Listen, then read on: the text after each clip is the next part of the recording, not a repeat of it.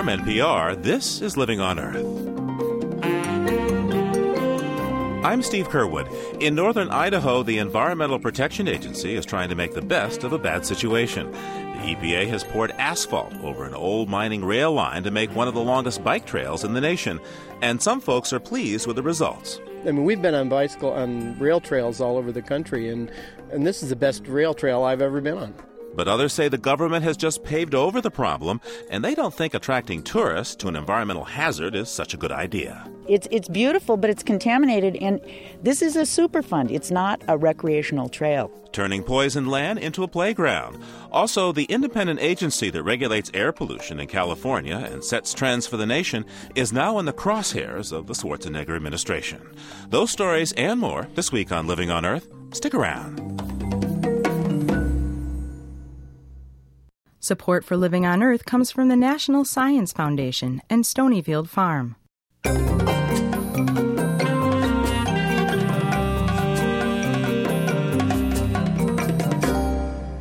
From the Jennifer and Ted Stanley studios in Somerville, Massachusetts, this is Living on Earth. I'm Steve Curwood. As California trudged forward under the weight of its record-setting debt, Governor Arnold Schwarzenegger deputized a group of state employees to hold a magnifying glass to the expense sheet of state government. Now their examination is done, and they claim the nation's most populous and indebted state could save an average of $6 billion a year over the next 5 years by eliminating or consolidating many state agencies. But as Living on Earth's Ingrid Lobet reports, one recommendation may come as a shock to clean air advocates around the nation. The budget review culminated in a giant warehouse, chosen for its symbolic value, a place where the state currently spends or wastes some $94,000 a month storing old furniture and computers. Amid fanfare, the reviewers presented their 6-inch sheaf of cost-cutting recommendations. Governor, this is Volume 1, and this is Volume 2. Many Californians, including environmentalists, agree the state could well stand to reduce agency overlap and eliminate unnecessary boards, but most were surprised to see the California Air Resources Board proposed for elimination. Tim Carmichael is executive director of the Coalition for Clean Air. The suggestion that we would eliminate one of the most effective agencies in the world, not just the state, but in the world, at reducing air pollution is really curious. The California Air Resources Board is credited with pushing for new, clean technology that then becomes the standard across the country. Cleaner gasoline, cleaner boat engines, lawnmowers, paints. The results are measured in tons of pollutants kept out of the air. Several people I spoke with think the budget reviewers swept the Air Resources Board into their broader recommendations to eliminate 118 boards and commissions, which can be quite costly to run. But some people, like Gail Ruderman-Fuhr of the Natural Resources Defense Council, think this is not simply a case of throwing the baby out with the bathwater. I assume industry had a direct hand in it, and it was very purposeful. But I don't know specifically who met with whom. Clearly, the auto industry would be thrilled with this recommendation. Or maybe not.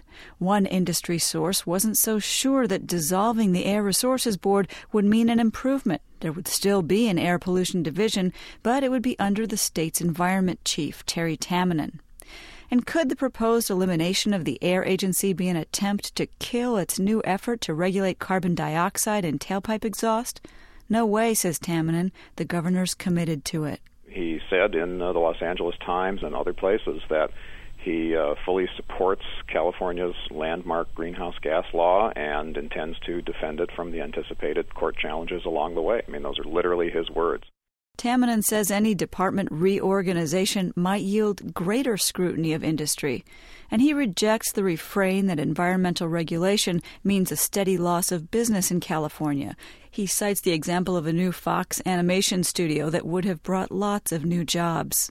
But they ultimately chose to build it in Arizona, and the top two reasons that they cited for making that change were not the cost of doing business or environmental regulations. It was rather the lack of it. It was traffic and air pollution. They didn't want to raise their families in the community as they found it in Southern California. The recommendations of the budget reviewers are in any case very preliminary. They'll have to pass through many screens, a special panel, public hearings, the governor, and then the legislature. And if he doesn't find success there, Arnold Schwarzenegger may try to bring the overhaul in some form directly to the voters. For Living on Earth, I'm Ingrid Lobet in Los Angeles. Joining me now is a man who has helped craft and push through new air pollution laws in California, Russell Long. He's director of the Blue Water Network in San Francisco, and his group has been heavily involved in efforts to reduce emissions from ships and increase fuel efficiency in the auto industry. His latest project takes aim at the Ford Motor Company in the form of a full-page ad that appeared recently in the New York Times. The ad lists what the group considers Ford's failings towards the environment and goes so far as to ask people to boycott Ford vehicles. Russell Long, welcome. Thank you very much. Could you describe this ad for us as it appears in the New York Times? Well, the first ad we ran depicts Bill Ford with an extended Pinocchio nose, and it goes on to mention that Mr. Ford has made various pledges to protect the environment, including the pledge on increasing fuel mileage 25%. And in year 2003, he reneged on that. And we subsequently ran another ad recently, which actually shows the fuel mileage of the top three auto manufacturers in the U.S., Ford, GM, and Toyota. And Ford is at the bottom and getting worse, and it's been continuing to get worse for the past 4 years, ever since Bill Ford took over the company. And at the very bottom of the ad, of course, we have coupons to cut out that readers can send to us. We forward those to Mr. Ford that state, I pledge not to buy a Ford until you clean up your cars and you go to Congress and ask them to voluntarily increase the nation's auto mileage efficiency. Until then, the planet can't afford a Ford. Now, what kind of response did you get from Bill Ford, the CEO of Ford Motor? It seems that there's a fine line between a group's right to speak and questions of slandering or defaming him or holding him up to public ridicule. What kind of legal action has there been in response to these ads? Well, they sent us a cease and desist letter from their attorneys, and we had to meet with our own attorneys to find out whether or not we'd violated the law, and our attorney said no. Other than one extremely minor copy edit in our ad, they thought we were just fine. And so we let Ford know that we were happy to make the minor copy edit change. But, unfortunately, I think this is not the way you do business today. I think Ford has invested too heavily in attorneys rather than going out there and just getting the engineers to do the job right in the first place. I notice there's no Pinocchio depiction in your recent ad. How much is that a function of the request, the letter from Ford asking for a cease and desisting using that kind of imagery? Well, it has more to do with the New York Times, unfortunately. They received some phone calls, apparently, from Bill Ford's office, and there was a great deal of gnashing of teeth, and the New York Times decided they didn't want to run that Pinocchio ad anymore. They're okay with caricatures, but they felt this went a little farther than they liked. As far as the new ad, we were not going to continue to run the Pinocchio nose anyway. I think the important thing here is the American public needs to understand this company is not a leader. They are a follower, and they are the worst of the bunch when it comes to fuel mileage. We have tried to be in touch with the Ford Motor Company about your advertisements, and they have declined to sit for an interview with us. But we should point out in Ford's favor that they have taken some green initiatives, and they are building a hybrid SUV, the Ford Escape, which on its own gets pretty good mileage. Shouldn't Ford get some kind of credit for taking these efforts to move forward? I think they've done a great job with that vehicle. I think it'll be getting 35 miles a gallon, and that's a big improvement over what we see with typical SUVs. But the problem is it's not going to do anything on a large scale to decrease their emissions or to increase their fuel mileage averages. And until we see that hybrid technology in every single vehicle which they are building, it's really not going to do a tremendous amount. What kind of response have you had to these ads? In particular, how many customers do you think your efforts are turning away from Ford? Well, we've been receiving hundreds of letters from around the country, people signing these pledge coupons saying they're not going to buy Ford vehicles.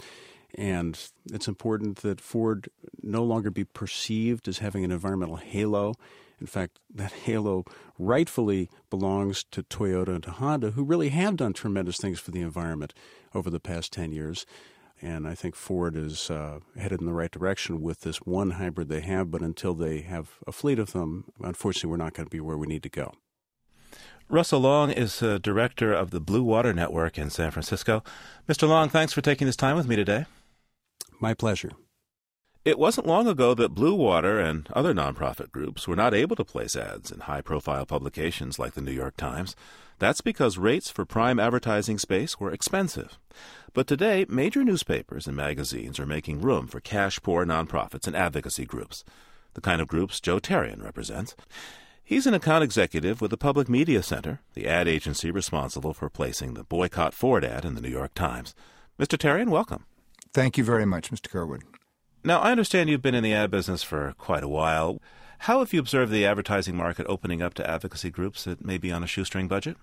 It's a significant change. It makes available powerful podiums like the New York Times, the Los Angeles Times, at prices that nonprofits can afford that they wouldn't otherwise be able to use. Now, I'm wondering what exactly these special advertising rates are that are being offered to nonprofits. Well, if you wanted to buy a full page in the New York Times, the rate card tells you it would cost you net $127,000. But if you are a nonprofit or advocacy group that doesn't have a tight timeline, then if you are a client of mine, I would suggest that you look at what's called a standby rate. You give the Times the authority to run your ad in the window of a week or 2 weeks or 3 weeks. You could get that same ad for $39,000. Now, in many cases, of course, these messages could be quite aggressive and confrontational. And what's been some of the most particularly challenging cases that you've tried to present in terms of getting these ads to pass muster? Well, we had an ad several years ago that called on readers to boycott Japanese goods because Japan was the leading purchaser of tiger penises, and its popularity as a medicine was causing the destruction of tigers throughout Asia. There was a very considerable fight with the editors of a major West Coast newspaper. Ultimately, they finally agreed to run it since there was nothing lascivious about the ad. It was simply a statement of the part of the anatomy of the animal that was causing the destruction of the entire animal. It's good to have that kind of a test because they will make you prove your point. If you can substantiate the truth of what you're saying, you are not going to find resistance you can't overcome. Joe Terrian is a principal with the Public Media Center in San Francisco. Thank you so much, sir. Thank you, Steve. I appreciate it. The Ford Motor Company declined to comment for this story, but did send us a list of its environmental commitments. These include investments in hydrogen fuel cell and biodiesel technologies and hybrid electric vehicles. And later this fall, the company's first, quote, no-compromise hybrid electric SUV, the Escape, is expected in showrooms. But in Ford's recent corporate citizenship report, the company noted that the fuel economy for its U.S. fleet will decrease by more than 2% this year. Ford says the reason for the decrease is due to its decision to cut production of its ethanol-burning vehicles.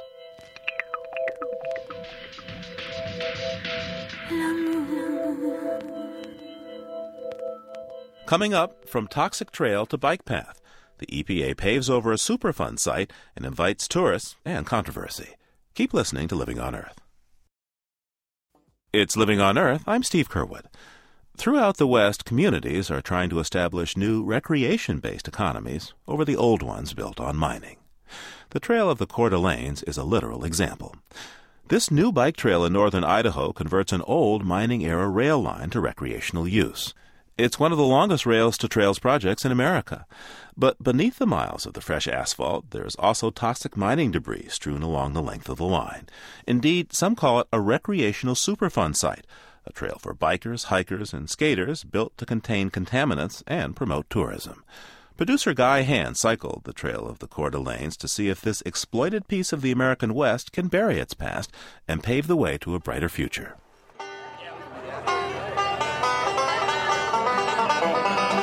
It's not surprising that when the Coeur d'Alene's bike trail officially opened in June, people in the North Idaho mining towns that dot its path were ready to celebrate. Okay, ladies and gentlemen, we're getting started here. This 72-mile-long black strip of asphalt running through the mountains is a symbol of hope for residents who've been living under the label Superfund site for over 20 years, a label that many say has been toxic to tourism, despite the region's stunning beauty.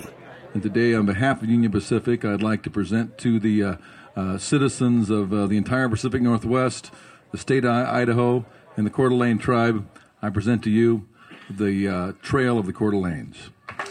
Ed Maureen is project manager with the Environmental Protection Agency. When we were still constructing the trail, it was evident that the people in the basin were excited about the trail. In fact, when the contractors were placing the asphalt, it was still steaming, and people were right behind the paver wanting to ride down the path on their bikes. At the trail's eastern end, where I begin my bike ride, the rail line doesn't hide its polluted past. A sign explains how tailings laced with lead, cadmium, zinc, and arsenic were used to build the railbed itself. Ore dust also drifted out of open or damaged rail cars. It spilled from derailed ones. It piled up in loading areas. Over a century, heavy metals so contaminated the rail line that in places, soil measured 80 times the EPA safe lead level. This part of the trail goes right through the mining town of Kellogg. This is the town that is home to the Bunker Hill Mine and Smelter, where some of the worst pollution occurred during the mining era. You can see on the hills around the town, the trees are still stunted from the tainted smoke that came out of the smelters. As concentrated as the rail line pollution is, it pales in comparison to the massive amounts produced by other sources. In addition to smelter smoke, mines dumped waste directly into waterways, killing all the fish in some streams. Before the EPA stepped in 1983, the nearby Coeur d'Alene River ran gray from mine runoff, and local children suffered the highest blood lead levels ever recorded. But soon the trail leaves the more obvious signs of mining pollution behind and rolls through a landscape that looks pristine, but still isn't. Lead concentrates under this part of the trail average nearly 8,000 parts per million, or 8 times the Superfund site's safety standard. Gorgeous meadows off to my left. The stubborn beauty of this place, the steep mountains, lush meadows, and shimmering waterways, has the power to wash away concerns about lead-tainted soil. And that's just fine with Joe Peak, a businessman with high hopes for the economic future of these mining towns. The bike trail runs right in front of Peak's bar and restaurant, the Snake Pit. Right outside we have 2 bike racks, and those bike racks on weekends are full. Usually on Saturday afternoons and Sunday afternoons. It's not unheard of for 50 to 60% of our business to be trail-related. Let me get some customers. Peak's a little distracted on this early Saturday evening. The place is packed. He figures the trail is adding $100,000 a year to his business. We could get anywhere from 75 to 150,000 visits per year. And we feel that the spin-off on that could be as high as $14 million a year in the Silver Valley and the corridor from Mullen to Plummer. Need some change?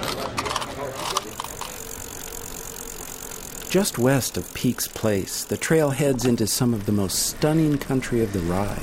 Wow. I've just come around a bend through a narrow little draw, and it opens up into a big valley. Spectacular. A little further along, I meet a young woman pulling her son in a kid cart behind her bike. Do you ride the trail very often? No, this is my first time on the trail. I'm actually from Colfax, Washington. Oh, really? Yes. Who's riding him back? This is Adam. He is 2 years old. So he's not quite ready for a bicycle yet. So what do you think of the trail? Oh, I like it. It's great. How do you like the trail? I think it's amazing. It's gorgeous. I find myself forgetting that just under the 2.5 inches of asphalt I glide over, there's lead, arsenic, and more. Lead is a neurotoxin. It impairs cognitive abilities, especially in children. Arsenic, a potent carcinogen, can cause skin lesions and cardiovascular problems. But the EPA says the trail is perfectly safe as long as you obey the occasional signs warning you to clean your hands before eating, stop only at designated rest areas, and stay on the asphalt.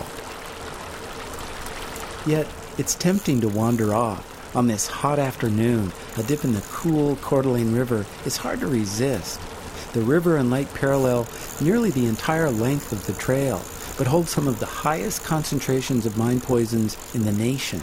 Still, a little further along, I see two young girls fishing, ankle deep, in the river. Most Superfund cleanups do not remove the last atom of contamination.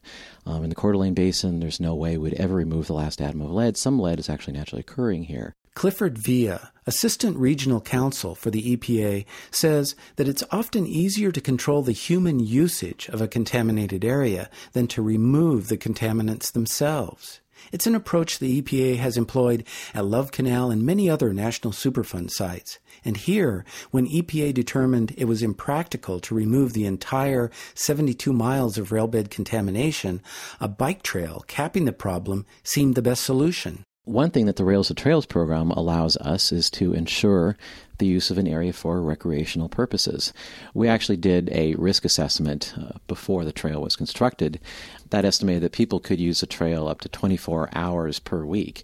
That's some pretty intensive running or biking without any cause for concern about existing contamination. But what about those two girls I saw fishing off the trail? Before the trail was built, people were using this corridor anyway. So we know people were here, and we're not going to keep people off. We're just going to try to control that use and promote safe uses as much as possible. Villa says the EPA can't eliminate all risk, but since people are going to use the area anyway, he believes the trail has made things much safer. In fact, he considers the trail one of his biggest Superfund successes. It's very satisfying to not only take something away in the form of contamination, but to leave something behind in terms of something that all the people of this area can appreciate from here on. Well, as you can see, the trail actually comes by our hay shed there. Farmer Mike Schlepp shows me where the trail of the Coeur d'Alenes cuts through his 550-acre farm at about milepost 33.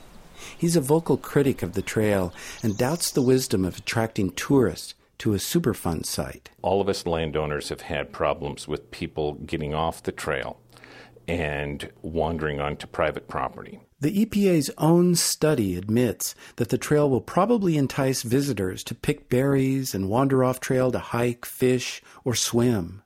The study says those, quote, off-trail exposures fall beyond the scope of the trail plan. We actually had a family that left the right-of-way and were attempting to set up a overnight camping spot with their children. One of the children was still an infant, and we did explain that they were actually having their children recreate on a heavy metal site and asked them to leave. And really, they were quite belligerent. Regretfully, they just went down the trail about 1.5 miles and set up camp for the night just off the right-of-way. The EPA says trail managers will catch violators like these, but Schlepp argues that the former owner of the line, Union Pacific Railroad, should have removed the contamination altogether, just like any other landowner. I have not seen anywhere in Superfund law that it says that if a polluter can actually make the problem big enough that he can be relieved from cleaning it up because it's just too big. The EPA is expanding its Superfund work from the worst-hit mining towns to the entire basin. But now that the railroad is enshrined as a bike trail, the cleanup Schlepp hoped for will never reach his property. He says that every time it floods, and it floods frequently here, the contaminants contained in the trail get flushed into his fields. They will eventually have the entire basin cleaned up, except for this 150-foot wide swath of contamination that goes right through the underbelly of the basin. Riding on the trail south of Harrison, I come across several signs put up by landowners. One sign says, "Wash your hands before you eat. toxic trail under your feet. That sign was painted and put up by Tony and Raj Hardy. The reality is this trail locks in a solution that we find unacceptable. This is a superfund. It's not a recreational trail. It is a superfund. Raj Hardy says the bike path just doesn't properly cover a contaminated railroad that, like a Mayan pyramid, is flat and narrow on top, but has exposed sides sloping out to a much broader base. Well, as you can see standing here, the asphalt's only about 10 feet wide, and by the time you get down to the base of it, it's about 100 feet wide. So you've only really capped about 10% of it. The rest is subject to rain and snowmelt washing this stuff out into the lake and wetlands. The EPA covered the sloping sides with a thick layer of crushed rock, and Hardy agrees that trail users are at little risk as long as they heed warning signs. His concerns are for those who live along the trail. It's absolutely correct that the people that live here that will continue to play as their predecessors have in the beaches are going to get their dose of lead that's being supplied by these causeways that are being frozen in place. And what about those residents who don't read, like ducks? Dan Audette, environmental contaminant specialist for the U.S. Fish and Wildlife Service. We're collecting blood samples from the waterfowl, which we'll analyze for lead. In addition, we're looking at the sediments where the birds are feeding, because these birds ingest sediment as they are feeding on various plants in the wetland system. Lead kills tundra swans, Canada geese, wood ducks, pintails, mallards, and more. We've had 12 species documented over years that have died from lead poisoning. We suspect that hundreds of birds each year die from lead poisoning that are never found.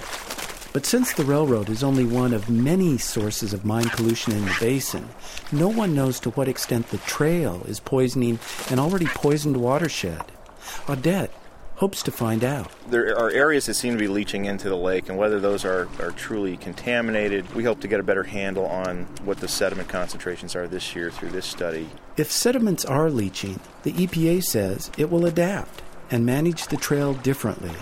But critics argue that Superfund is seriously underfunded, and the EPA is under considerable pressure from Idaho politicians and business interests to play down the pollution problem.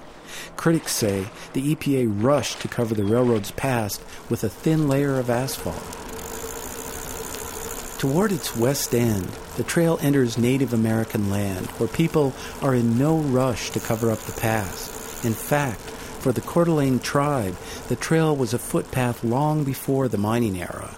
Robert Matt of the Coeur d'Alene tribe. That entire watershed was our homeland, and when the government in the early 1900s, when they started taking our lands from us, there were promises that were made to the tribe about preserving the integrity of the resources, and we would forever be able to have our traditional way of life preserved. Well, today, many of those traditional uses and opportunities have been eliminated by the mining contamination and by the sediment. In a sense, the tribe created the new bike trail as well as the ancient footpath. In 1991, it was the tribe who sued Union Pacific Railroad and mining groups, demanding a cleanup of the entire basin, including the total removal of railway contamination. Though that goal is still far off, it jump-started the notion of a bike trail. Matt says the tribe sees the path not as a way to bury the past, but as a way to confront it, with signs and kiosks on the tribal section of the trail that illustrate the need for further cleanup. Sometimes the information that needs to be put out isn't always attractive for tourists or economic development opportunities and those sorts of things, and that's where we tend to get crossways with folks. But we're insistent that all the facts get put out and that people are made aware, and we do that in hopes of finding support for cleanup. At the western end of the Trail of the Coeur d'Alenes, tribe members are celebrating the official opening of the trail. There's so much strength and there's so much power in this trail. I looked at the faces of my own children here. I look at the faces of the children of the Silver Valley, and they have hope now. The Trail of the Coeur d'Alenes offers both hope and a very good bike ride. The two kind of go together. After all, you can't help but feel encouraged with a warm breeze and beautiful scenery sliding by. But as I bike this basin, I'm also struck by how, compared to the mountains and valleys around me, how ephemeral, how fragile this trail seems.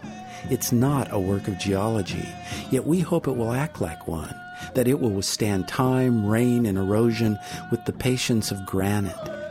The Union Pacific Railroad promises, as part of its agreement with the EPA, to maintain the trail forever. But that's a very long time. Here in the Coeur d'Alene Basin, we've created a pollution problem that some say could last for centuries. We can only hope that our solutions are as enduring. For Living on Earth, I'm Guy Hand.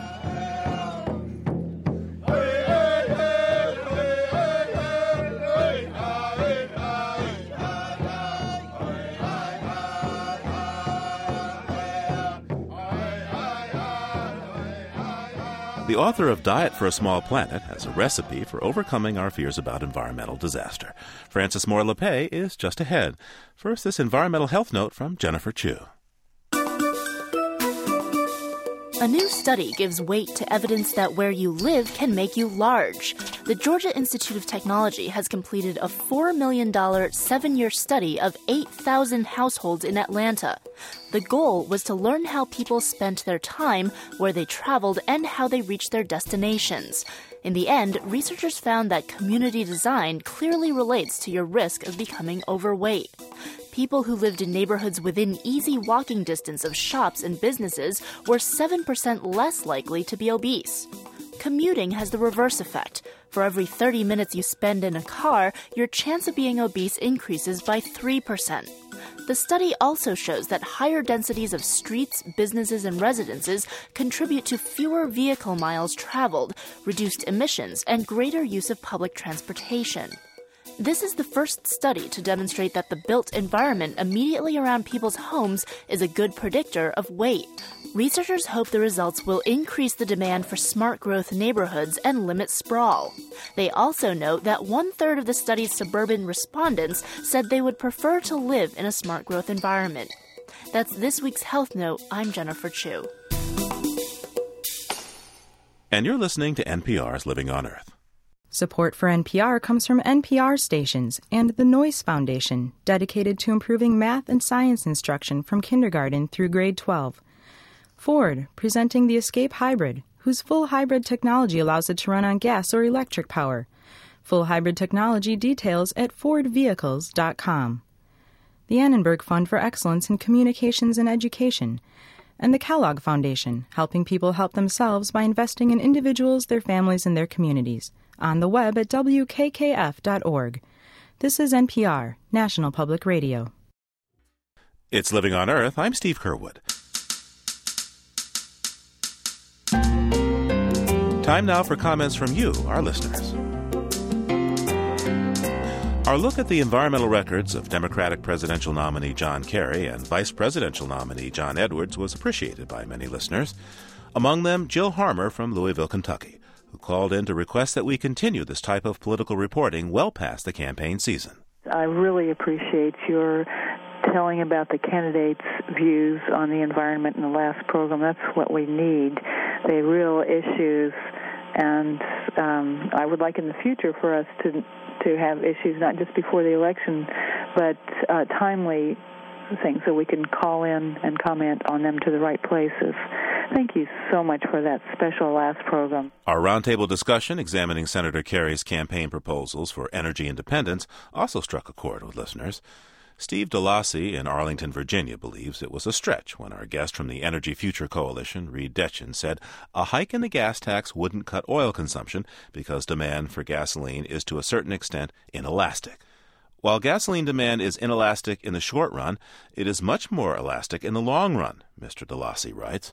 Higher gasoline prices would, in the long run, motivate consumers to purchase fuel-efficient vehicles, utilize mass transit, choose to live near where they work, and alter their behavior in other ways which would reduce consumption. Calvin E. Hilton, Jr., who hears us on WJCT in Jacksonville, Florida, also disputes Mr. Detchen's comment that a gas tax would not change consumer behavior because transportation is not a discretionary purchase. People spend a lot of time in their cars that is discretionary, and people can decide to buy more fuel-efficient cars to offset higher gas prices, he writes. I'm surprised that no one challenged his statement. Finally, our report on the fate of Waterfront South, a neighborhood in Camden, New Jersey, drew several comments. City officials there are inviting in more industry to spur jobs and tax revenue, but residents in the largely black and Latino communities say they already bear more than their share of pollution. Margaret Betts in Savannah, Georgia, writes, focused on the sensitive issues affecting the people there, the story demonstrated the environmental racism evident in our nation's long-standing practices of dumping polluting industries into areas of the city's poorest families. The same injustice is so very evident on the coast of Georgia. Your comments are always welcome. Call our listener line anytime at 800-218-9988. That's 800-218-9988. Or write us at 20 Holland Street, Somerville, Massachusetts, 02144. Our email address is comments@loe.org. Once again, comments@loe.org. And you can hear our program anytime on our website, livingonearth.org. That's livingonearth.org. It's been more than 30 years since a little-known student from Fort Worth, Texas, dropped out of graduate school and proposed a diet for the planet that made her a best-selling author and an international food expert. Frances Moore Lepay's book, Diet for a Small Planet, hit stands with a message that reached more than 3 million readers. Hunger, she wrote, is not caused by a scarcity of food, but by a scarcity of democracy. Now, she and co-author Jeffrey Perkins have singled out the one underlying cause for not just the food problems of the world, but also for many of the environmental problems that plague the planet.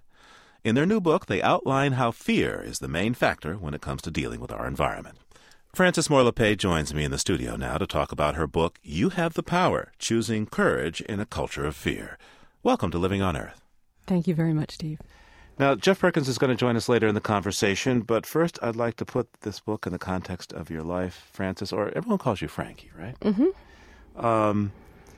So let's back up a little to the days before A Diet for a Small Planet.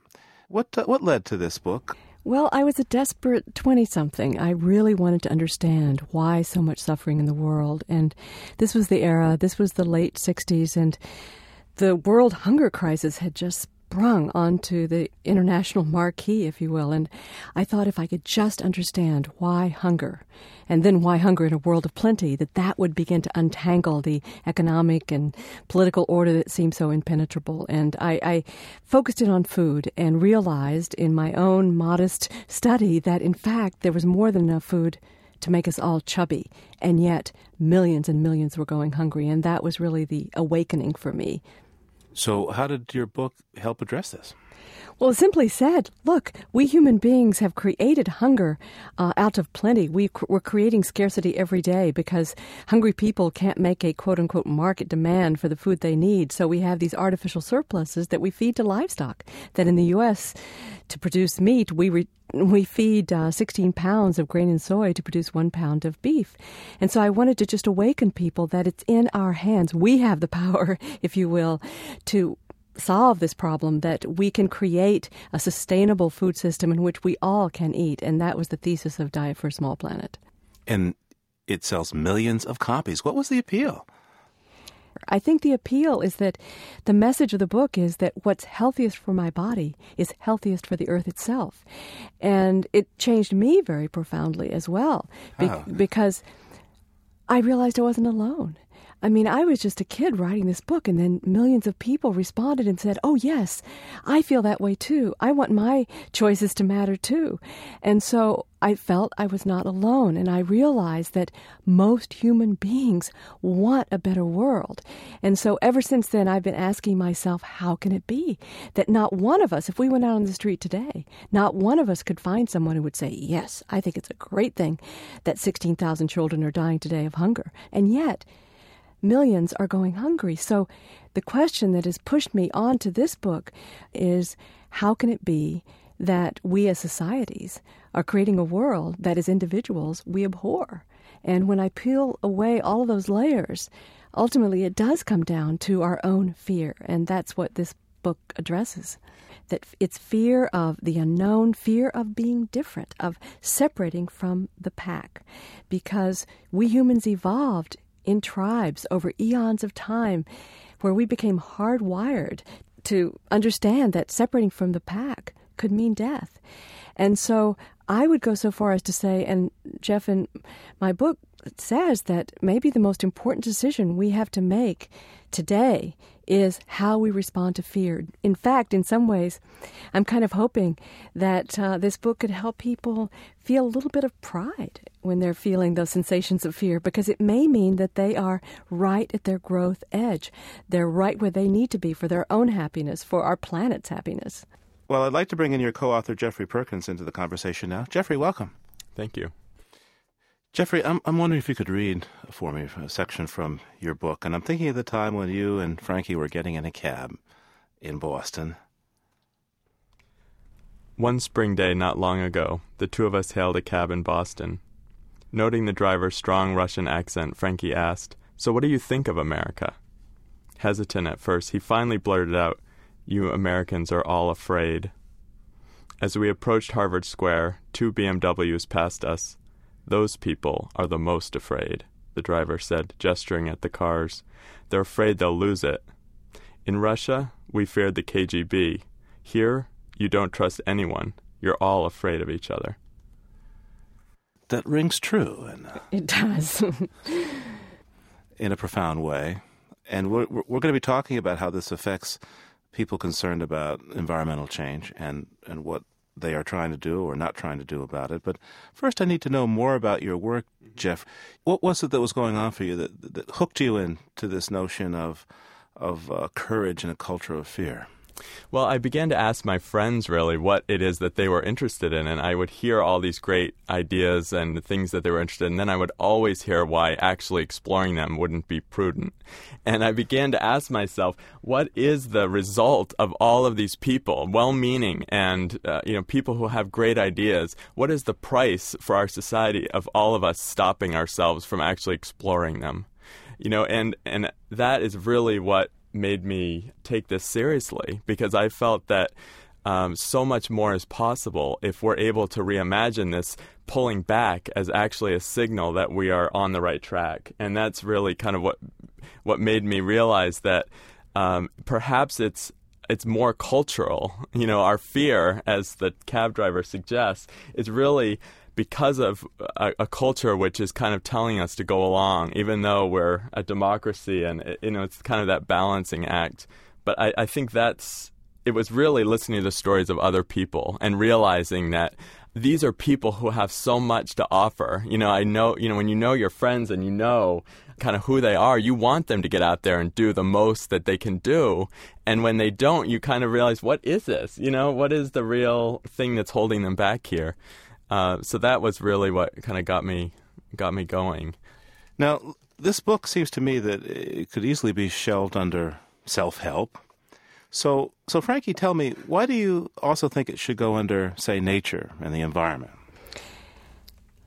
Well, let's go back to this question of why are we as societies and now a world community in some ways creating that which none of us as individuals want. I mean, none of us would want global warming or the extinction of species or air pollution that is now killing on average 200 Americans every day.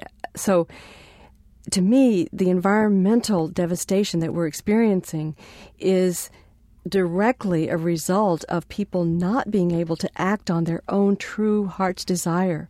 And that then relates very much to fear. And so what we talk about in our book, we tell stories, not just our own stories, but others. And one of my all-time heroes in life is a woman named Wangari Maathai, who, if she had simply responded in the hardwired ways to fear, well, we would have missed out on a great deal, because this woman planted 7 trees on Earth Day in 1977. She was told by her husband and then by the foresters in Kenya, no, you have nothing to offer. Her plan was that to reforest Kenya would require tens of thousands of villagers planting trees, creating tree nurseries, and they said, no, and really ridiculed her, and she kept walking and didn't let the fear of rejection and ridicule stop her. And do you know what? That action has rippled rippled now to 20 million trees that have been planted as a result of her not simply retracting with fear of criticism, of separation, rejection, but walking with it. And so for me, the environmental crisis is very much connected to this misunderstanding of fear, that we are at a new point in our social evolution where we can consciously do something new and creative with fear rather than simply, in our old hardwired way, simply retreat before it. Now, Frankie, in your book, you say that there's anti-community that's being formed in the world, and that there's a corporate culture of anti-community that's going global. Can you give some examples of this? Well, certainly if we believe that the only way that we're going to stay accepted by the tribe, and if we believe that there's not enough to go around, then we will be driven by this narrow production more and more and more and more and more, which of course is one aspect of why species extinction, air pollution, groundwater is now we've created a dead zone in the Gulf of Mexico, in part result of runoffs from agriculture because of this production drive based on the scarcity myth. The point is that we're driving more and more production, but it's not connected to human need. And so it just keeps on spinning and creating more and more fear. Now let's look at your own process in doing this book. Believe you wrote that at some point, maybe halfway through the process of putting this thing together, you guys froze up. You said, oh, fear, doubt, insecurity took over, and you weren't sure you were going to be able to finish this thing. Why, and what made you go on, Jeff? Well, there was a time in the process where the book was called Fear Means Go, and what's interesting is we actually found that publishers were not, they told us people won't buy a book called Fear Means Go, so we had to put it at the end of our title. But really what the truth of the matter is that I think we, in our own process, were dealing with these issues and saying, are we crazy here? Are we missing something? And I think that's really a sign that you're onto something. I mean, and we had to basically look back at our lessons, which we have to do all the time. And I think that's the most important thing to recognize, is that Frankie and I, have lots of fear. And it's not that we've somehow graduated. I mean, I talk in the book about a time when I needed to speak on the work that I've been doing around fear, and really feeling like I should be above it, like somehow I become the expert, and instead what it really became was to be humbled again and realize, wow, this is such a powerful gut reaction that is so natural. I mean, I think the most important thing in this book is to help people investigate this further. It's not to say that in every situation you should ignore your fear or do something, jump off the building. That's not what we're saying. What we're really saying is, for too long we've ignored this most powerful emotion and its consequences. And what we're really saying is, let's look at this not only as an individual, but as a culture, as a community. Yeah, I in my case, about 6 months before our deadline, I was diagnosed with cancer. And I thought, oh my goodness, how am I going to do this book? My radiation treatments are going to be right up toward the very end of this deadline. And when the 3 months before the deadline, I was facing these radiation treatments, and I was just absolutely gripped with fear. I was very teary and just felt alone in the world, and how can I possibly do this? And then I thought, every once in a while it's a good idea to listen to one's own advice. And I started taking these what we were writing to heart, and within really about a week, I transformed the whole experience of my radiation treatments, and I started imagining that this was an expensive spa that I had signed up for. And I started reframing the whole experience for myself as an opportunity to really focus on healing, to focus on myself, to have a break from the deadline pressure. And within a week, I started looking forward to going to these radiation treatments every day. And I laughed so hard because at first I completely forgot the message of our own book. And then when I started listening to my own advice, I realized, it's possible to reframe our experience, to use our consciousness to reframe. Frances Moore Lepay and Jeffrey Perkins are co-authors of the book, You Have the Power, Choosing Courage in a Culture of Fear. Thank you both for joining me today. Thank you. Thank you.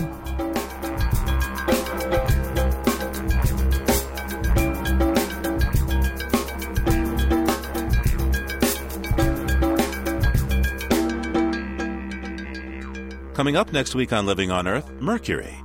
It's a known toxic metal that damages the nervous system. We try to keep it out of the food we eat and the air we breathe. But in some communities, it's sprinkled around the house, burned in a candle, applied to the body, often to bring luck. I think we're not just being contaminated by the incinerator. I think we're contaminating ourselves by using this product in our homes. The ritual use of mercury, next week on Living on Earth. Until then, you can hear us anytime and get the stories behind the news by going to livingonearth.org. That's livingonearth.org.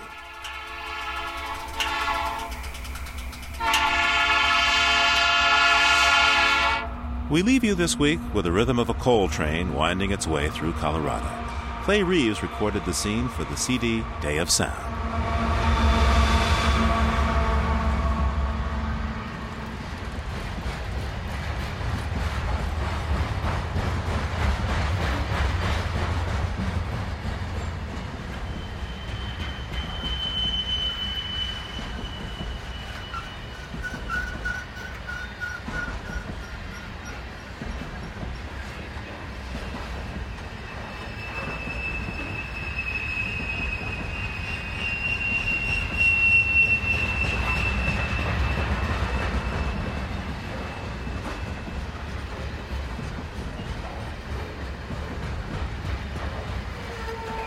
Living on Earth is produced for the World Media Foundation by Chris Ballman, Christopher Bolick, Eileen Belinsky, Jennifer Chu, Ingrid Lobet, Susan Shepard, and Jeff Young, with help from Carl Lindemann and Kelly Cronin.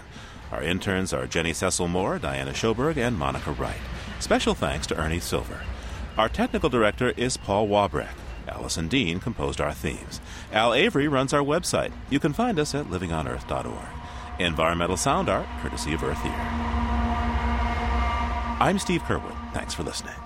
Funding for Living on Earth comes from the National Science Foundation, supporting coverage of emerging science, and Stonyfield Farm, organic yogurt and more. Women of Inspiration speak at the Stonyfield Strong Women programs taking place in Boston, New York, and Washington, D.C. Details at stonyfield.com. Support also comes from NPR member stations, the Ford Foundation for reporting on U.S. environment and development issues, and the Wellborn Ecology Fund.